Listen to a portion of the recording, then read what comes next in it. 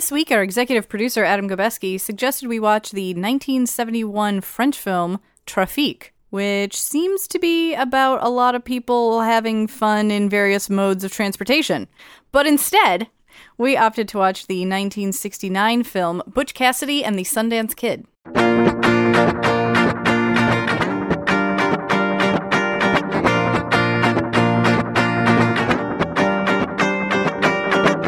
Welcome to another episode of Cinematic Respect. I'm your first co-host, Jessica Clares. And I'm your second co-host, Charlie Wallace. Jessica, yes, Charles. It is time for our second of our two-part Robert Redford retrospective, which was completely planned, not coincidental whatsoever. No, and you know why? Because we're planners. Robert Redford is retiring from acting. The Allegedly. Old Man and the Gun is the movie that's coming out. It will be his last, but we decided to at least pay a little bit of, I guess, cinematic respect to him. I have to be able to use the title for something, sure. Right? I mean, you might as well plug it here. Good.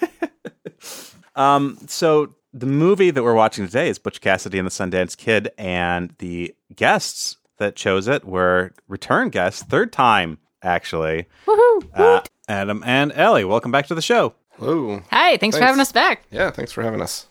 Why Butch Cassidy and the Sundance Kid? I mean, I'm revealing it here. We didn't actually purposely plan this. It was a nice coincidence, but you're the ones who chose this movie. It just happened to be after another Robert Redford movie. Watched All the President's Men for last episode. So the actual reason was that we pulled up the spreadsheet of potential movies that we had filled out. And they only made it to the B's. Also, we weren't good. quite sure if it was Butch Cassidy and the Sundance Kid or Smokey and the Bandit that we were actually going to watch. We just kind of picked one because we hadn't seen either. Were you happy with your choice? Would you rather have watched Smokey and the Bandit? We'd have to watch Smokey and the Bandit first. I guess so. Yeah. It's a little bit different of a film. There's similar elements, I suppose. I mean, they're both running from the cops, I think. I don't know. Yes, at times. Yes. At times, yeah. No idea, but I was pleasantly surprised to see the guy from the pasta sauce in the movie. Oh my gosh, it hurts. I actually didn't even know that Paul Newman was an actor until at one point I saw the pasta sauce and Adam informed me that he was actually a guy that might be famous. Now I've actually seen him in something. How long ago were you informed that he doesn't just make pasta and salad dressing? This might have been in the last 2 years. And Charlie, I think our life's work here has been achieved right now, just bringing her to a film with Paul Newman in it. Like, I feel like we've done something good in our lives. So the spreadsheet mostly did the job here. Pretty much, but it doesn't matter. I'm taking credit.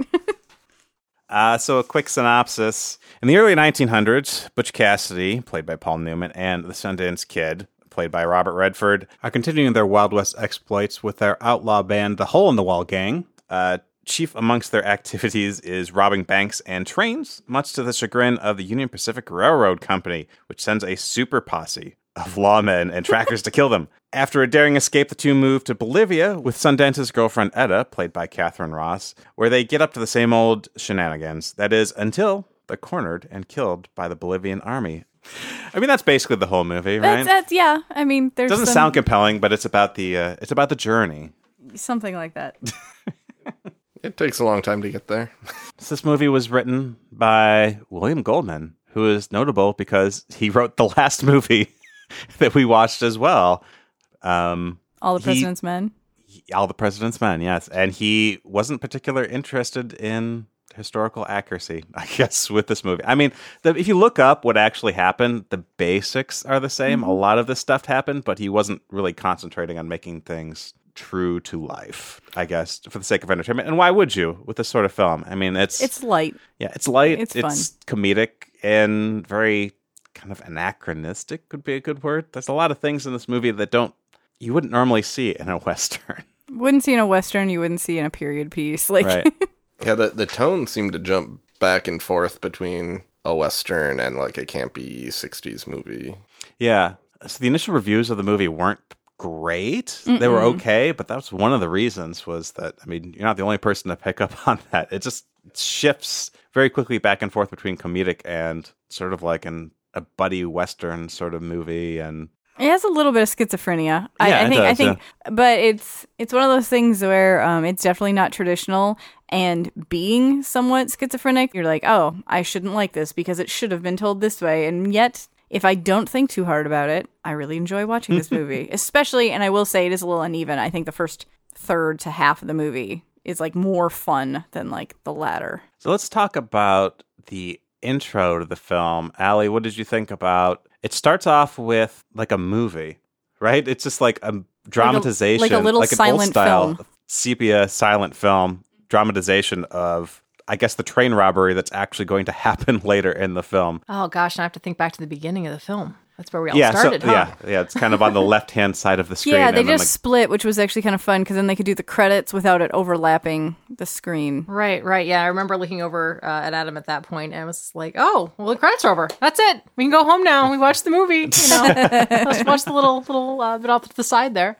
Yeah, it was interesting, to start out the movie that way because you don't really know what you're going to get. And to see that come back through the rest of the movie in the little montages and throughout, I always like looking at old photographs, and it sets a tone for the period for sure. Whether the movie sticks to it or not, I think we've already hinted at. It jumps around, but yeah, I really liked the intro of most of what follows is true, which I think kind of sets the tone of it being a period piece that is loosely following a story that happened, but they are taking some liberties. Yeah, it's a good point. I think it actually does a good job of adjusting your expectations for what the movie is going to be. Like, it might have been a little bit harder to be on board with things jumping around like that if they hadn't started that. In fact, I think at the beginning there's like a transition, right? There's that sepia tone film, and then that transitions into the actual movie, but it's still sepia toned. Yes. And like no humor whatsoever, and we see this is with the card game, Yeah. right? Well, a little bit of humor, but right at the end. Oh yeah, so a little bit of humor there towards the end. So it's Yeah. kind of transitioning like from this like sort of serious More like serious, introduction to like this sort of jokey stuff when everything suddenly turns to color a few lights, minutes yeah. in. Yeah. I really liked with the little silent film in the beginning too. There's text that goes up on the screen, like you would have in a silent film, and it's like Butch Cassidy and the Sundance Kid and their the Hole in the Wall gang or something like that. But it's like they're all dead now. But like they used to rule the West, like exclamation point. Like it, to me, that actually kind of set the tone. Like everybody's dead, but they had some good times. Let's talk about that. Like that's what it felt like to me. Or like let's show a glimpse of that. And so, but again, I was rewatching the movie, and so for me, I was like, oh, I feel like now this sets a tone. But it might be because I had the hindsight of having seen it previously. Did you two, based on the intro, did that help adjust your expectations for the movie in the sense that were you expecting a tragedy I don't think we at had the end of the movie or not? I don't mean, think not we to had jump any to the end, but, expectations yeah. at all. I think I would need to watch the movie again to kind of put it all in perspective. Right. Because we didn't know what we were getting ourselves into when we first started watching the movie, and starting it out like that, we're like, okay, westerny, okay, right? That kind of jives with what we're thinking about here. And then it goes to the scene at the card table. Still, okay, they played cards. Yeah, then we went on a wild journey. So There are only so many ways an outlaw kind of story can end, I guess that's true, yeah. I mean, Probably not gonna settle down and, retire peacefully, so it was kind of expected, knowing No, but I mean, how many different like bad guy stories, like where it's being told from their perspective, do you have where it's like, oh, we just need to get like the one last big score and then we're gonna retire, we're gonna give it up or whatever. And I would appreciate that this didn't do that. They were like, no, we're good at this. This is pretty much all we're good at. Yeah. Like, and the only time they even attempted to go straight was just to keep from getting killed. And they found out they really suck at that. so we transition away from that introduction to a very jokey film. There's a lot of fun back and forth between Paul Newman Great and Robert banter Redford. between Yeah. them, yeah. Lots of very quotable lines, and maybe the first half hour of the movie, I think, is like that, where Even it's maybe a little longer, but it's a lot of fun. yeah, it's them and a lot of inept. The gang. Yeah, The gang is rather inept. there's an inept gang. There's an inept law enforcement. They're really not encountering any trouble for the first part of the film. So, like you said, that you transition this part where you're just kind of it's the two of them with some banter bouncing back and forth, but then you have them first encounter, the first other people that you see them encounter are like their gang, who they clearly haven't seen in a while. And that's a pretty great scene. Well, that's because everything's different now. Guns or knives, It's Butch? harder now. You gotta plan more. You gotta prepare more. Guns or knives? Neither. Pick. I don't want to shoot with you, Harvey. Anything you say, Butch. Maybe there's a way to make a profit in this. Bet on Logan. I would, but who'd bet on you? Sundance. When we're done, if he's dead, you're welcome to stay. Listen, I don't mean to be a sore loser, but when it's done, if I'm dead, kill him. Love to.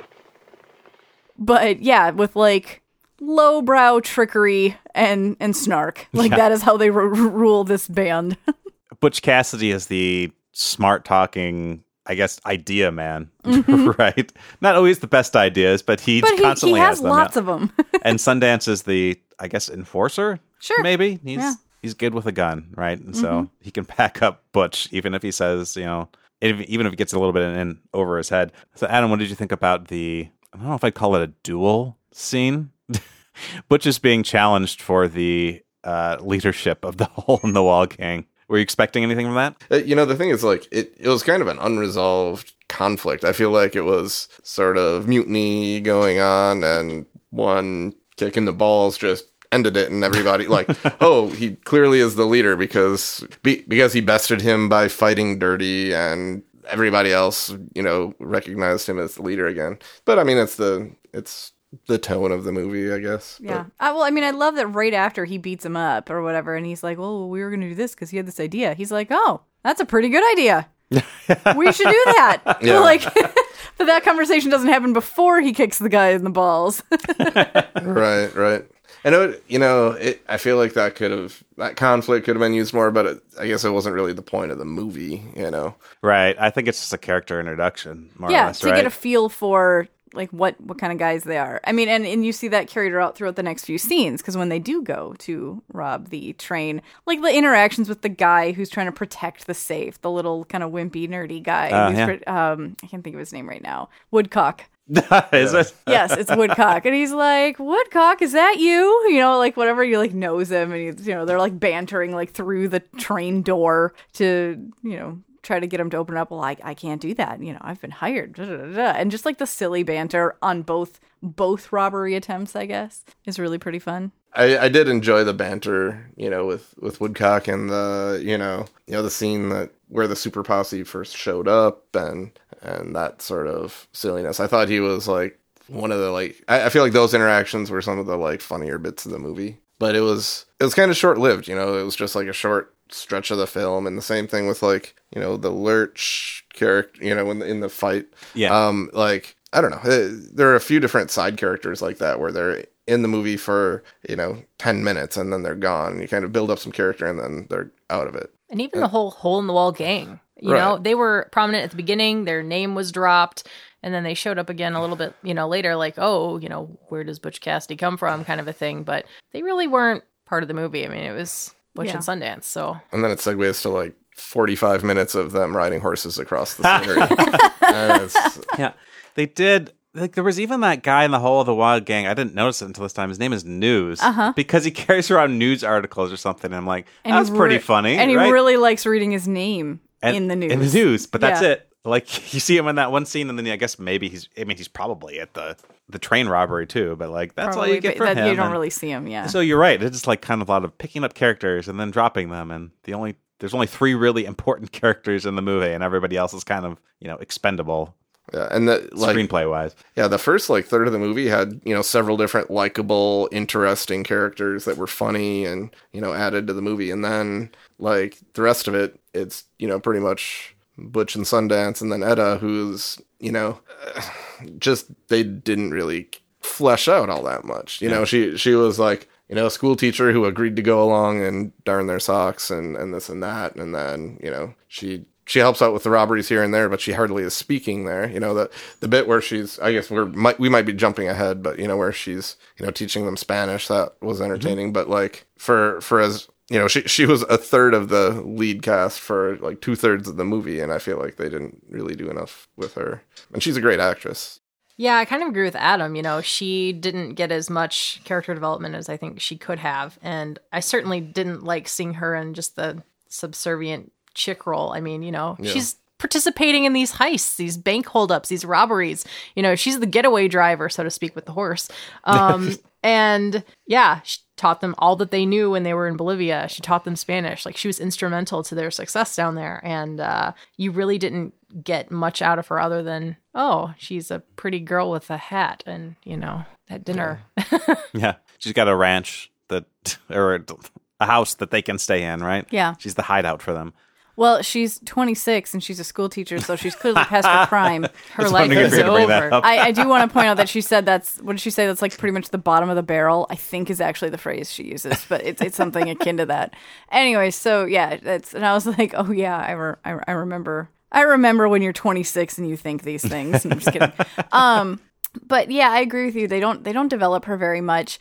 I find it interesting how they used her. I mean, like I said, it's not developed. Like, she's definitely not considered to be equal with the other leads by any stretch of the imagination. But, yeah, she's just kind of there as a generic support, but to both of our lead male characters. Like, the way we get introduced to her character at all. Sundance sneaks into her house. She's a school teacher. He clearly, just, sneaks in her house. She comes home, but you don't even know he's there. You just see her enter her home.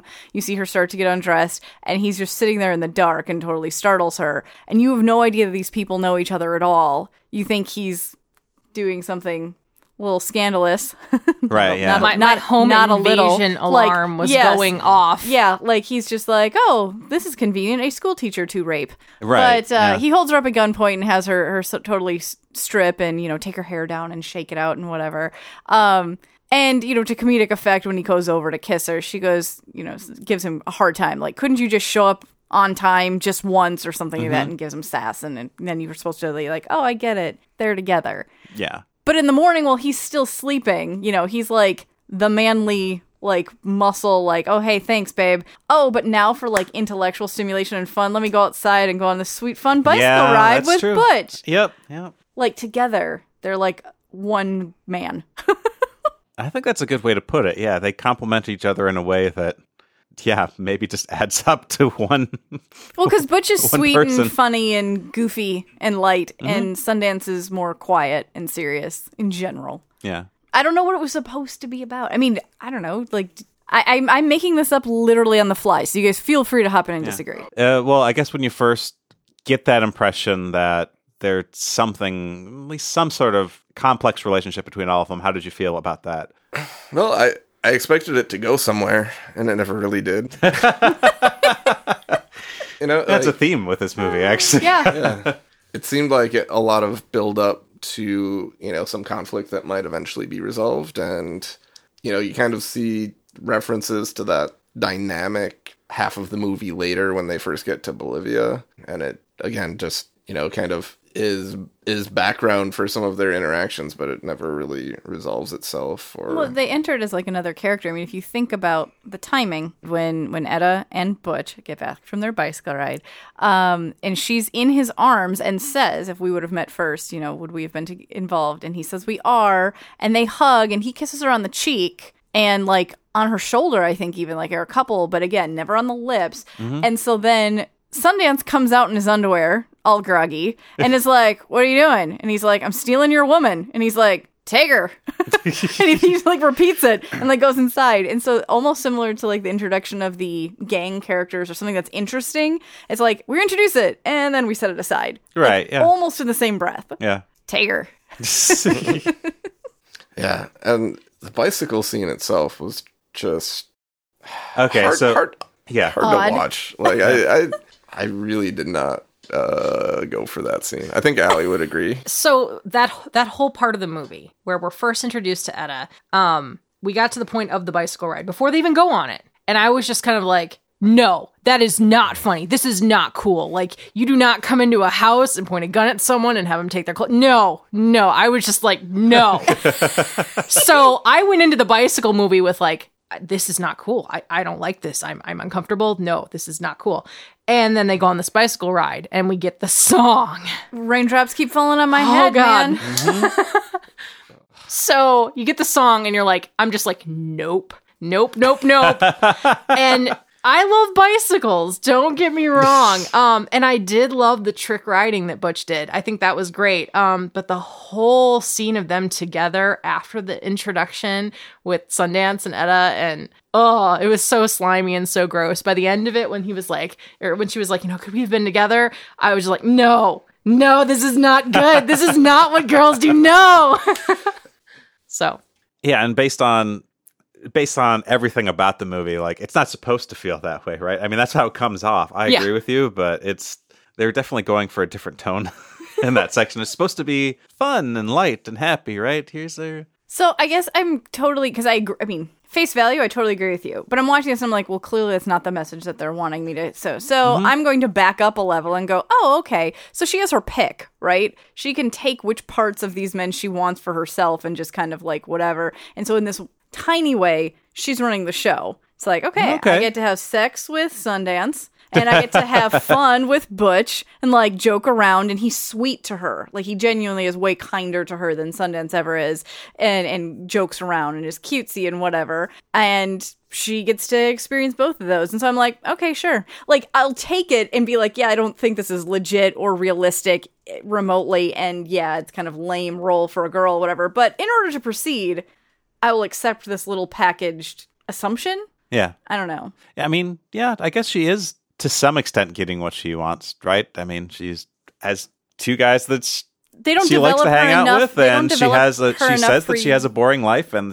they're the most exciting thing to ever happen to her. Yeah. So, but I feel like there were several elements that definitely looked and sounded 60s-ish for a movie that's supposed to be taking place in the late 1800s, early 1900s. I kept looking for things in the movie that's like, oh, they're trying to make some sort of comparison to like the 60s or like early 70s. I mean, Catherine Ross, the actress Catherine Ross, is kind of a quintessential 1960s beautiful woman. Like, in terms of like what characteristics were considered the height of beauty in the 60s are all her. She has her long, kind of straight, a little bit wavy brown hair that, when she shakes it out, like hangs in her face. And they show an awful lot of her body for that time period. Like, she's tooling around on the bike with her big flowy skirts that are all hiked up, so it's almost mini skirt like, show a lot of that. And I don't know, her overall appearance felt very 60s to me. So like that combination, like on the bicycle, like with the raindrops falling on my head, I'm like, and now we're going to take a brief aside to celebrate this decade. I don't really know why. So then we get to one of the longest sequences in the movie, the tracking sequence where after one of the robberies, the super posse starts to chase them, and he just chases Butch and Sundance. And there's probably at least 20 minutes. Oh, yeah, easily 20 minutes. Of them being chased through the desert. And there's comedic elements to it, but we start out with a very funny movie and then transition to this long sequence. It was long. And I think at that point, going to the movie cold and having seen as much of it as we had, I was kind of like, where's this going? The one thing that I was able to enjoy, positive side, the scenery.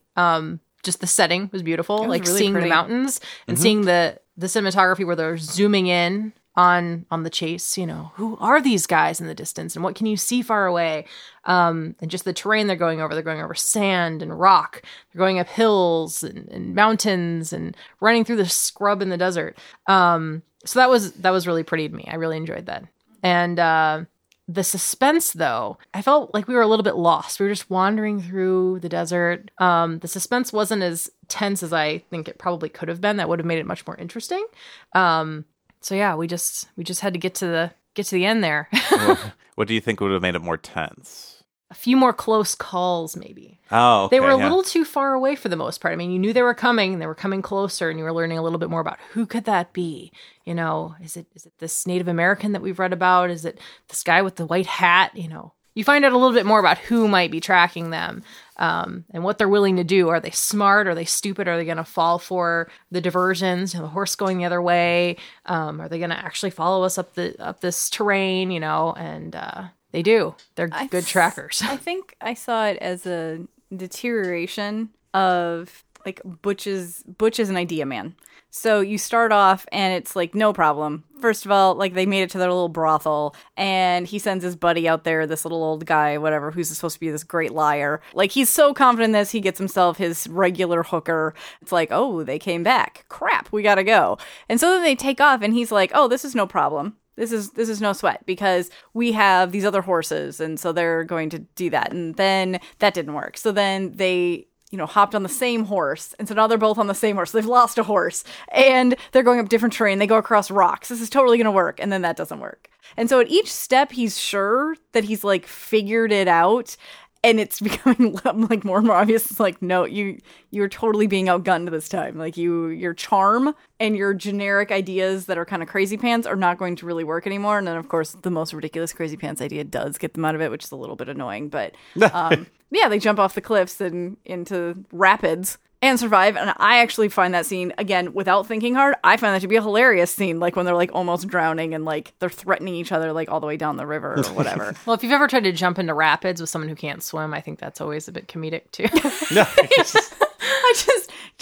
I love the argument about whether or not they're going to stay and fight or jump in. And then it culminates in Sundance admitting that he doesn't know how to swim.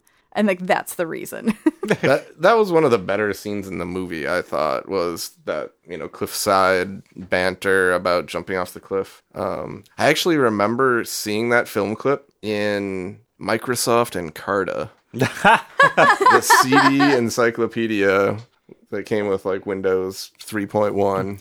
Yeah, I remember that too because I would just go through and watch all the videos. It was so amazing to be able to watch like little tiny videos and yeah. I'd watch all of them. That was one of them. Yeah. So it was that scene because of its cinematic significance. So yeah. I kind of like the suspense of the chase. I think the peak of the chase was with the lanterns and seeing them spread out and then come back together. I think that was like a cool shot and it had a lot of suspense and mystery. Like to, who are these guys? But, kind of keeping with the trend, they sort of theorize over who's chasing them, LaForce and the Lord Baltimore, and they're kind of built up as, the famous tracker and the famous lawman, and you expect to see them at some point. But, you see the white hat a little bit, and they evade them, and, I guess there's a slight reference to LaForce in Bolivia, but it may or may not be him. It was just a white hat, and that kind of triggered their panic, but, it's something else that was kind of built up and then never really resolved or went anywhere or had like a, Yeah, given that it's not the super posse that kills them. No, it's kind not of at like, all. They get away, yeah. Which, from the beginning, since it's not a story that's just being written, since it is loosely based on what actually happened, well, if that's what actually happened, at least elements of it, you know what I'm saying? Like, they did retreat after, they had this super posse created and going after them, and they said, oh, well, fine, we'll leave then, and we'll take our criminal ways elsewhere. And then they did that, and I was reading, because obviously it's relatively short in the film, they were in Bolivia for 8 years, and apparently were way more notorious there than they ever were in the United States. Yeah. Which you're like, oh, well, that was a good run. Yeah, exactly. Yeah. So maybe the real like villain or antagonist in the movie is, them pushing their luck. You're not wrong about that. They have this sort of theme about like, this is what they're supposed to do, right? And there's only so long they can do it. Like inevitably, like it's gonna kill them at some point, right? And they buy themselves some time by leaving, but it's only so much, right? So. And I kept thinking, why do they need to keep robbing? I mean, are these banks that tiny? Are these trains that empty of money? At some point you think, we got enough cash, I think lay low for a while. I guess I assumed that with all of the random idea generating that Butch does earlier in the film to be like, well, we should join the war against the Spanish, or we should, and he tries to come up with all these different things that could be legit. I mean, at one point they talk about ranching and I don't know, like all these different goofy little things, but I think we're supposed to just be like, this is what we do. We enjoy doing it. We're good at it. We like doing it. So we're just going to die doing this. Yeah. And they do establish earlier that Butch likes to spend money, right? There's a whole little conversation about it. It's like, oh, you just blow your money all the time and you go on vacations. And I think it's because like he just wants to give himself an excuse to rob another bank. maybe. Really. He buys rounds for everybody. It's kind of the nature of who they are and what they do. I mean, there's not really any changing them. In fact, so they travel to Bolivia and they try to actually get a job, like protecting the payroll. Well, one thing about the payroll bit was that, in trying to reclaim the payroll, it was the first time that Butch ever shot anybody, right? Which is interesting. Like, the one time that they try to go straight is the one time that he actually ends up killing somebody. Yeah. So, yeah, they attempt at some point to do something other than what they're really meant to do, and it doesn't go well for them. And that brings up another interesting thing that happens throughout the movie is that they don't really know a whole heck of a lot about each other. For as much as they spend time together, in one of the first scenes of the movie, they actually talk to each other about what their real names are, which they've never told each other before. Like, Sundance doesn't know how to swim. Somehow that's never come up. And so all Butch doesn't know that Sundance is from Jersey. Right. Exactly. Yeah, I was okay with that. I've known men who talk about that much. About things that actually of substance. Because Butch is definitely chatty and Sundance is definitely more quiet, more stoic, but the things that Butch is chatty about are shallow for the most part. Mm-hmm. So they jump off the cliff. Then they're going to go to Bolivia, right? So they take Etta with them, and we have this sort of middle of the movie montage that really cuts the whole thing in half. Really, very much so. It's like an intermission. And I guess one of the reasons that it's this series of old-timey photos with them, the actors superimposed on top of them. But I guess originally what they were intending to do was the set of Hello, Dolly was they thought was going to be available to actually shoot these scenes, and they didn't have enough. They didn't get permission, or they didn't have enough time. So all they were able to do was just go and shoot these photos on the set. That's amazing. And then recreate everything afterward. Yeah, so I guess they made some lemonade. I mean, out of what they had. I guess so. It is weird. I mean, like you said, it cuts the movie. We're supposed to understand they eventually have made their way. They make their way to New York, and then they make their way onto a boat to like go down to Bolivia. Well, it seemed like they were having a great time. They were traveling, obviously, from the west to the East Coast, and they were having a good time in the city. They were seeing a lot of things, amusement parks, beaches, living the rich, high life in the urban environment. And then they hop on this ship, and then they're down to Bolivia. I was kind of like, well, if they got that far away from Wyoming and the Wild West, why couldn't they just make it New York? There's probably some great banks there, Did they rob? I don't know. They just seem to be enjoying being socialites in some of those montage clips. But yeah, they actually wound up going to Bolivia. I was like, well, maybe they're not going to go to Bolivia. They seem to be enjoying themselves a lot. So, were they trying to juxtapose the cosmopolitan whatever? Like, I mean, you see shots of them in tuxedos and fancy whatever. I don't know, taking in all these things, and then it cuts to them being dumped off the train, getting off the train platform or wherever in Bolivia, and it's like livestock. Right. Yeah. You have chickens and some goats, and I think there's a llama or something. I don't know. It's just this weird hodgepodge of animals with run down little shanties. And Sundance gets all angry. And they were definitely overdressed when they got off that train, too. Oh, yeah. Both in the sense of, wow, it must have been really hot in Bolivia, and also, there were a bunch of little piggies. They're so cute. So how did you feel about the second half of the movie, the Bolivia? If you had to choose between the first half of the movie and the second half of the movie, which half did you like better? I think it would make sense to split it into thirds. Oh, okay. Good point. Because and I would put the first third of the movie at the top, the last third, number 2, and then the middle third with the chase kind of dragged on as number 3. I enjoyed the part where Etta was teaching them Spanish to hold up the bank, and then them trying to fumble through it, and Butch trying to look at the crib sheet and going through the script, even though they had already done everything. They're already against the wall. Their hands are already in the air. And so I liked it, but it just sort of felt a little meandering at that point. I feel like there was no end goal. There was no okay, I guess we're going to be in Bolivia and keep robbing banks for a while. No, that's something I hadn't thought about too, is that plot wise, what's going on? They ran away. Now they're in Bolivia. What's going to happen? There's no good sense in the audience, what the conflict is.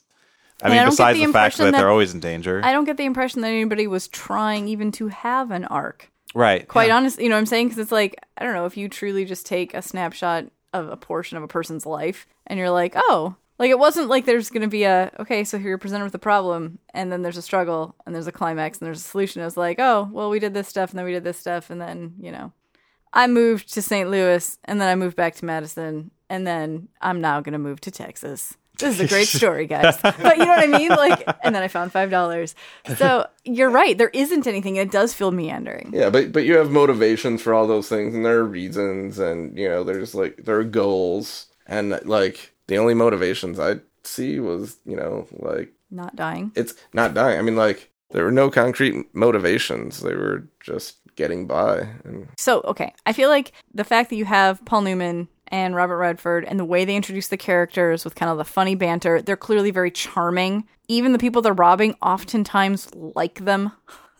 They end up establishing relationships with whores in brothels and with like the piano guy and with the whatever. Like they have these little relationships with people kind of spread out, during kind of the heyday of them being robbers. If you eliminated that element and made this more, not documentary, not like true documentary, like still make it a film or whatever, but say, okay, like this is the story of Butch Cassidy and the Sundance Kid. And you showed a little bit more of like, okay, here's robbery, here's whatever, we escape. And it's not this like the buddy cop elements completely eliminated. Would you like it more or less? Because I honestly don't know myself. It's a very different movie. I mean, I did a little like background reading on the actual Butch Cassidy and the Wild Bunch, and it's a good story on its own, but I don't know that I would like it more. I think the purpose of the movie was more so to be a vehicle for the actors to banner and have it be comedic and have it be a blockbuster, which it was. It was the highest grossing film of the year. Well, I was debating because what movie came out, I don't know, a decade or so ago, the Jesse James has a really long title. The Assassination of Jesse James by the Coward Robert Ford. Exactly. The really long, wordy title. And like that one to me was what this maybe could have been, which was like a true story of like, this is this person who actually lived. And it's not perfectly accurate, but like here's like what could have gone down, or this is maybe was like, and as a serious thing versus this goofy, like I said, like buddy cop element-ish way of telling the story. Jessica, you think it would have been a much better film if it had just doubled down on one thing or the other? Or like tried to be something? I'm not I'm even interested saying what you think. that. I genuinely don't know the answer. I was just thinking about the fact that it is kind of two things. It's trying to... It has no arc because it's going off of some historical facts. All right, it's going off of some of that. So we don't have a story arc. But then we don't really focus on the historical accuracy either. Yeah, like we're tethered by it, and it limits the way we can tell the story, but not in a good way. Where like we focus on it and then use that to leverage like something interesting about that historical, story. But again, this is my watching it for the purpose of the podcast. And in previous watchings, when I'm not thinking real hard, I'm like, oh, that was pleasant. Yeah, I know. It's fun and light, and I didn't really mind. But yeah, definitely this viewing, you're like, you have no idea what you're doing. Like you're just kind of all over the map with this thing. Which apparently, when the script was first written, like no movie developers, what's the word I'm looking for? Producers, whatever, had any interest in producing the film. But their biggest objection was that the guys do go to Bolivia because they're like, oh, like Westerns or whatever, like the bad guys, like they don't retreat. Like that's lame. Oh, yeah. And so, you can't do that. And they're like, but that's what happened. And so they had to like rewrite it and tweak it and tell people were like, oh, okay, well now we'll accept it, even though it still included that piece. But like that apparently was the most objectionable part, was like they should stay and stand their ground. One other thing about the ending, so they're kind of discovered because they rob a payroll and they bring a mule into town and it has a brand for a ranch that somebody recognizes and goes to the police and notifies them. That apparently is essentially what happened in real life. Yeah, so it's just really interesting the things they decide to keep and the things that this they... is important. Yeah. But so let's talk then about the ending. So the law is on to them. They know that they're here. They get cornered and there's a big shootout. But they do eventually both get shot and are holed up in a house. And then the Bolivian army shows up just apropos of nothing. I think they just happen to be around, right? That's unclear. It's in Spanish to me. again, so... Yeah, because you go from police force to army, but, whatevs. Oh, yeah, no, actually, we do know that because they have to explain who it is that they've got cornered. Oh, that's right. Yeah, because the army's like, what? 2 guys? Allie, how did you feel about that final scene? Again, all these tonal shifts from like one type of movie to another, and then suddenly we're in this big shootout. Yeah, it's kind of like they get to that point. They're both shot. They're both hurting. And you know that, okay, we're not going to recover from this. We've been sitting here for, an hour and a half. It's time now. How's this going to end? But yeah, when they're about ready to go out shooting, that's going to be it. But they still go out shooting. So it makes it on their terms. Yeah. That's the way I took it. I liked that, Butch's still coming up with ideas because, Oh, yeah. they're going to go to Australia now. Yeah. Where they speak English, at least, right? Yeah.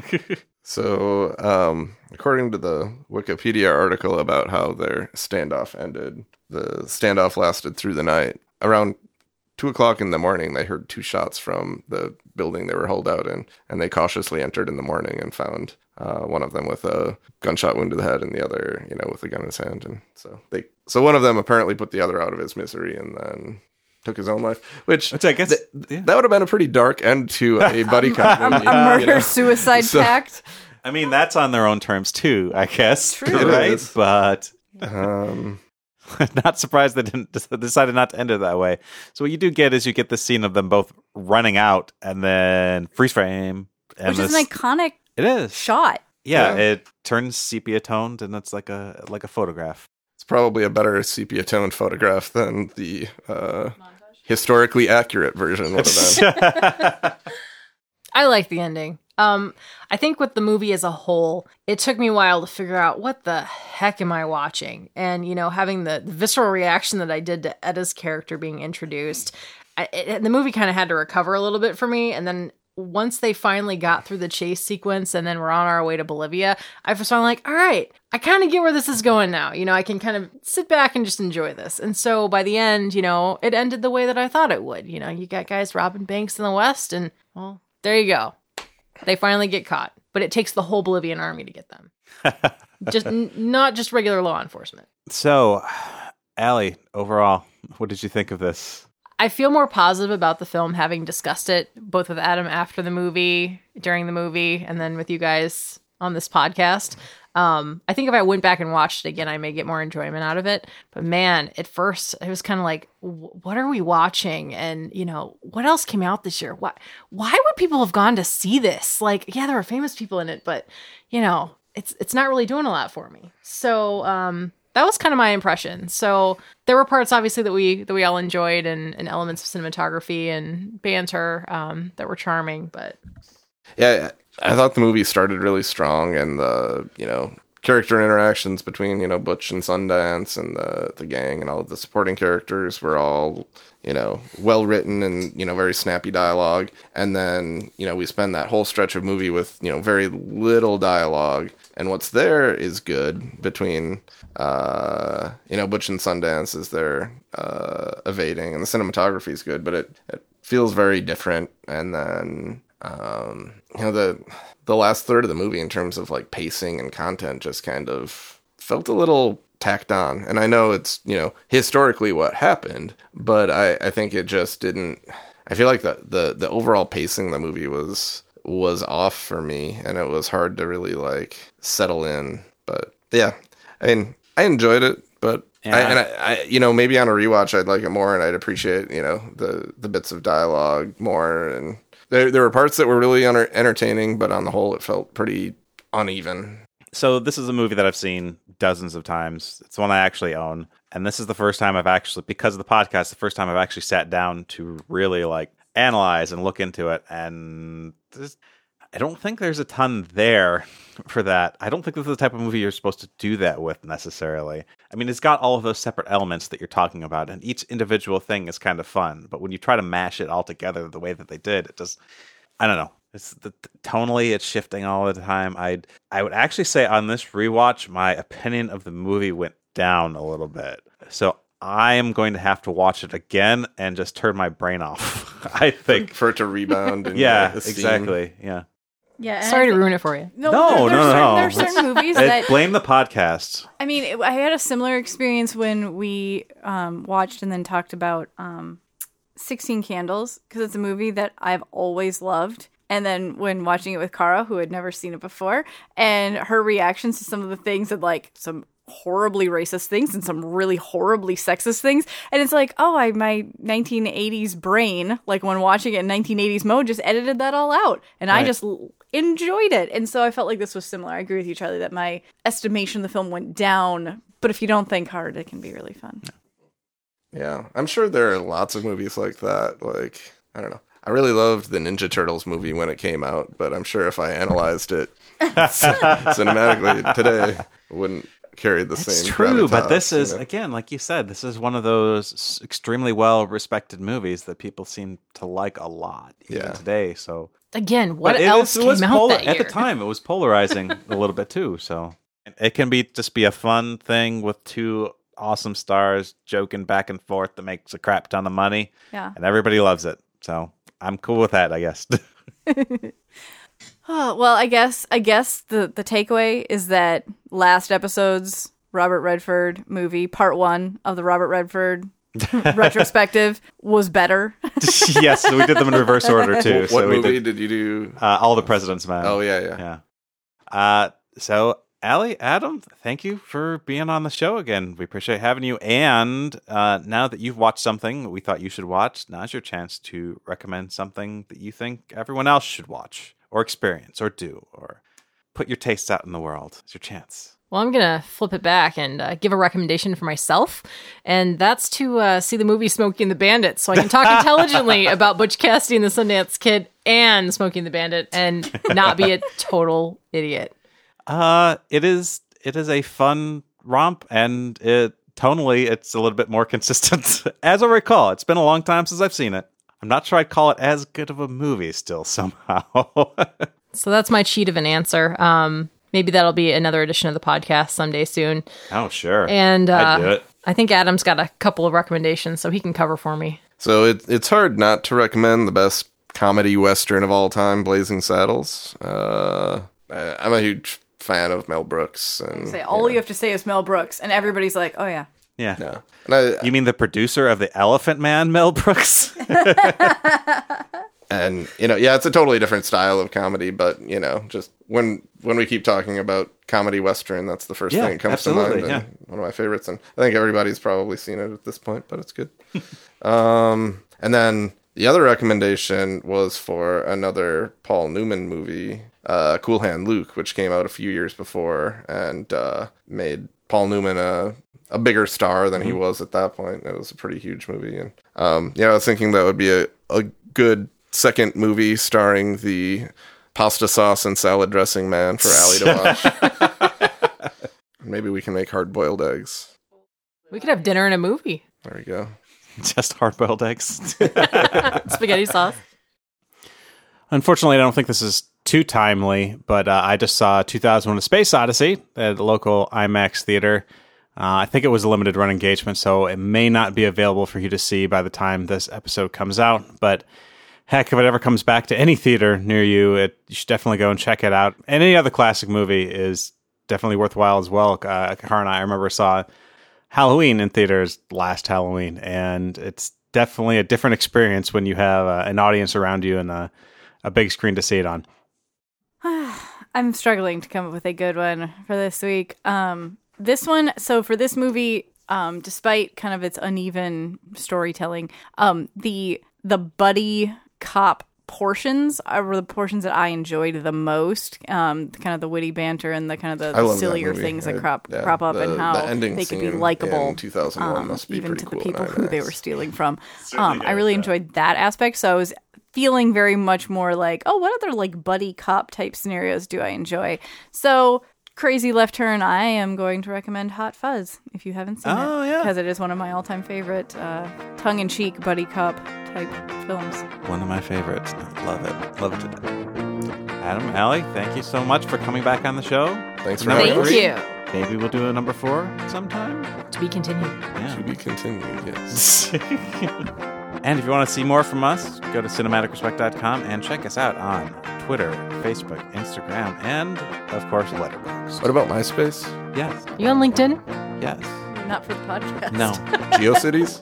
Friend Finder? Pet Finder? Tinder? Grinder? Grinder. It's an angle I hadn't thought about. But What kind of movies are we watching? you gotta promote wherever you can.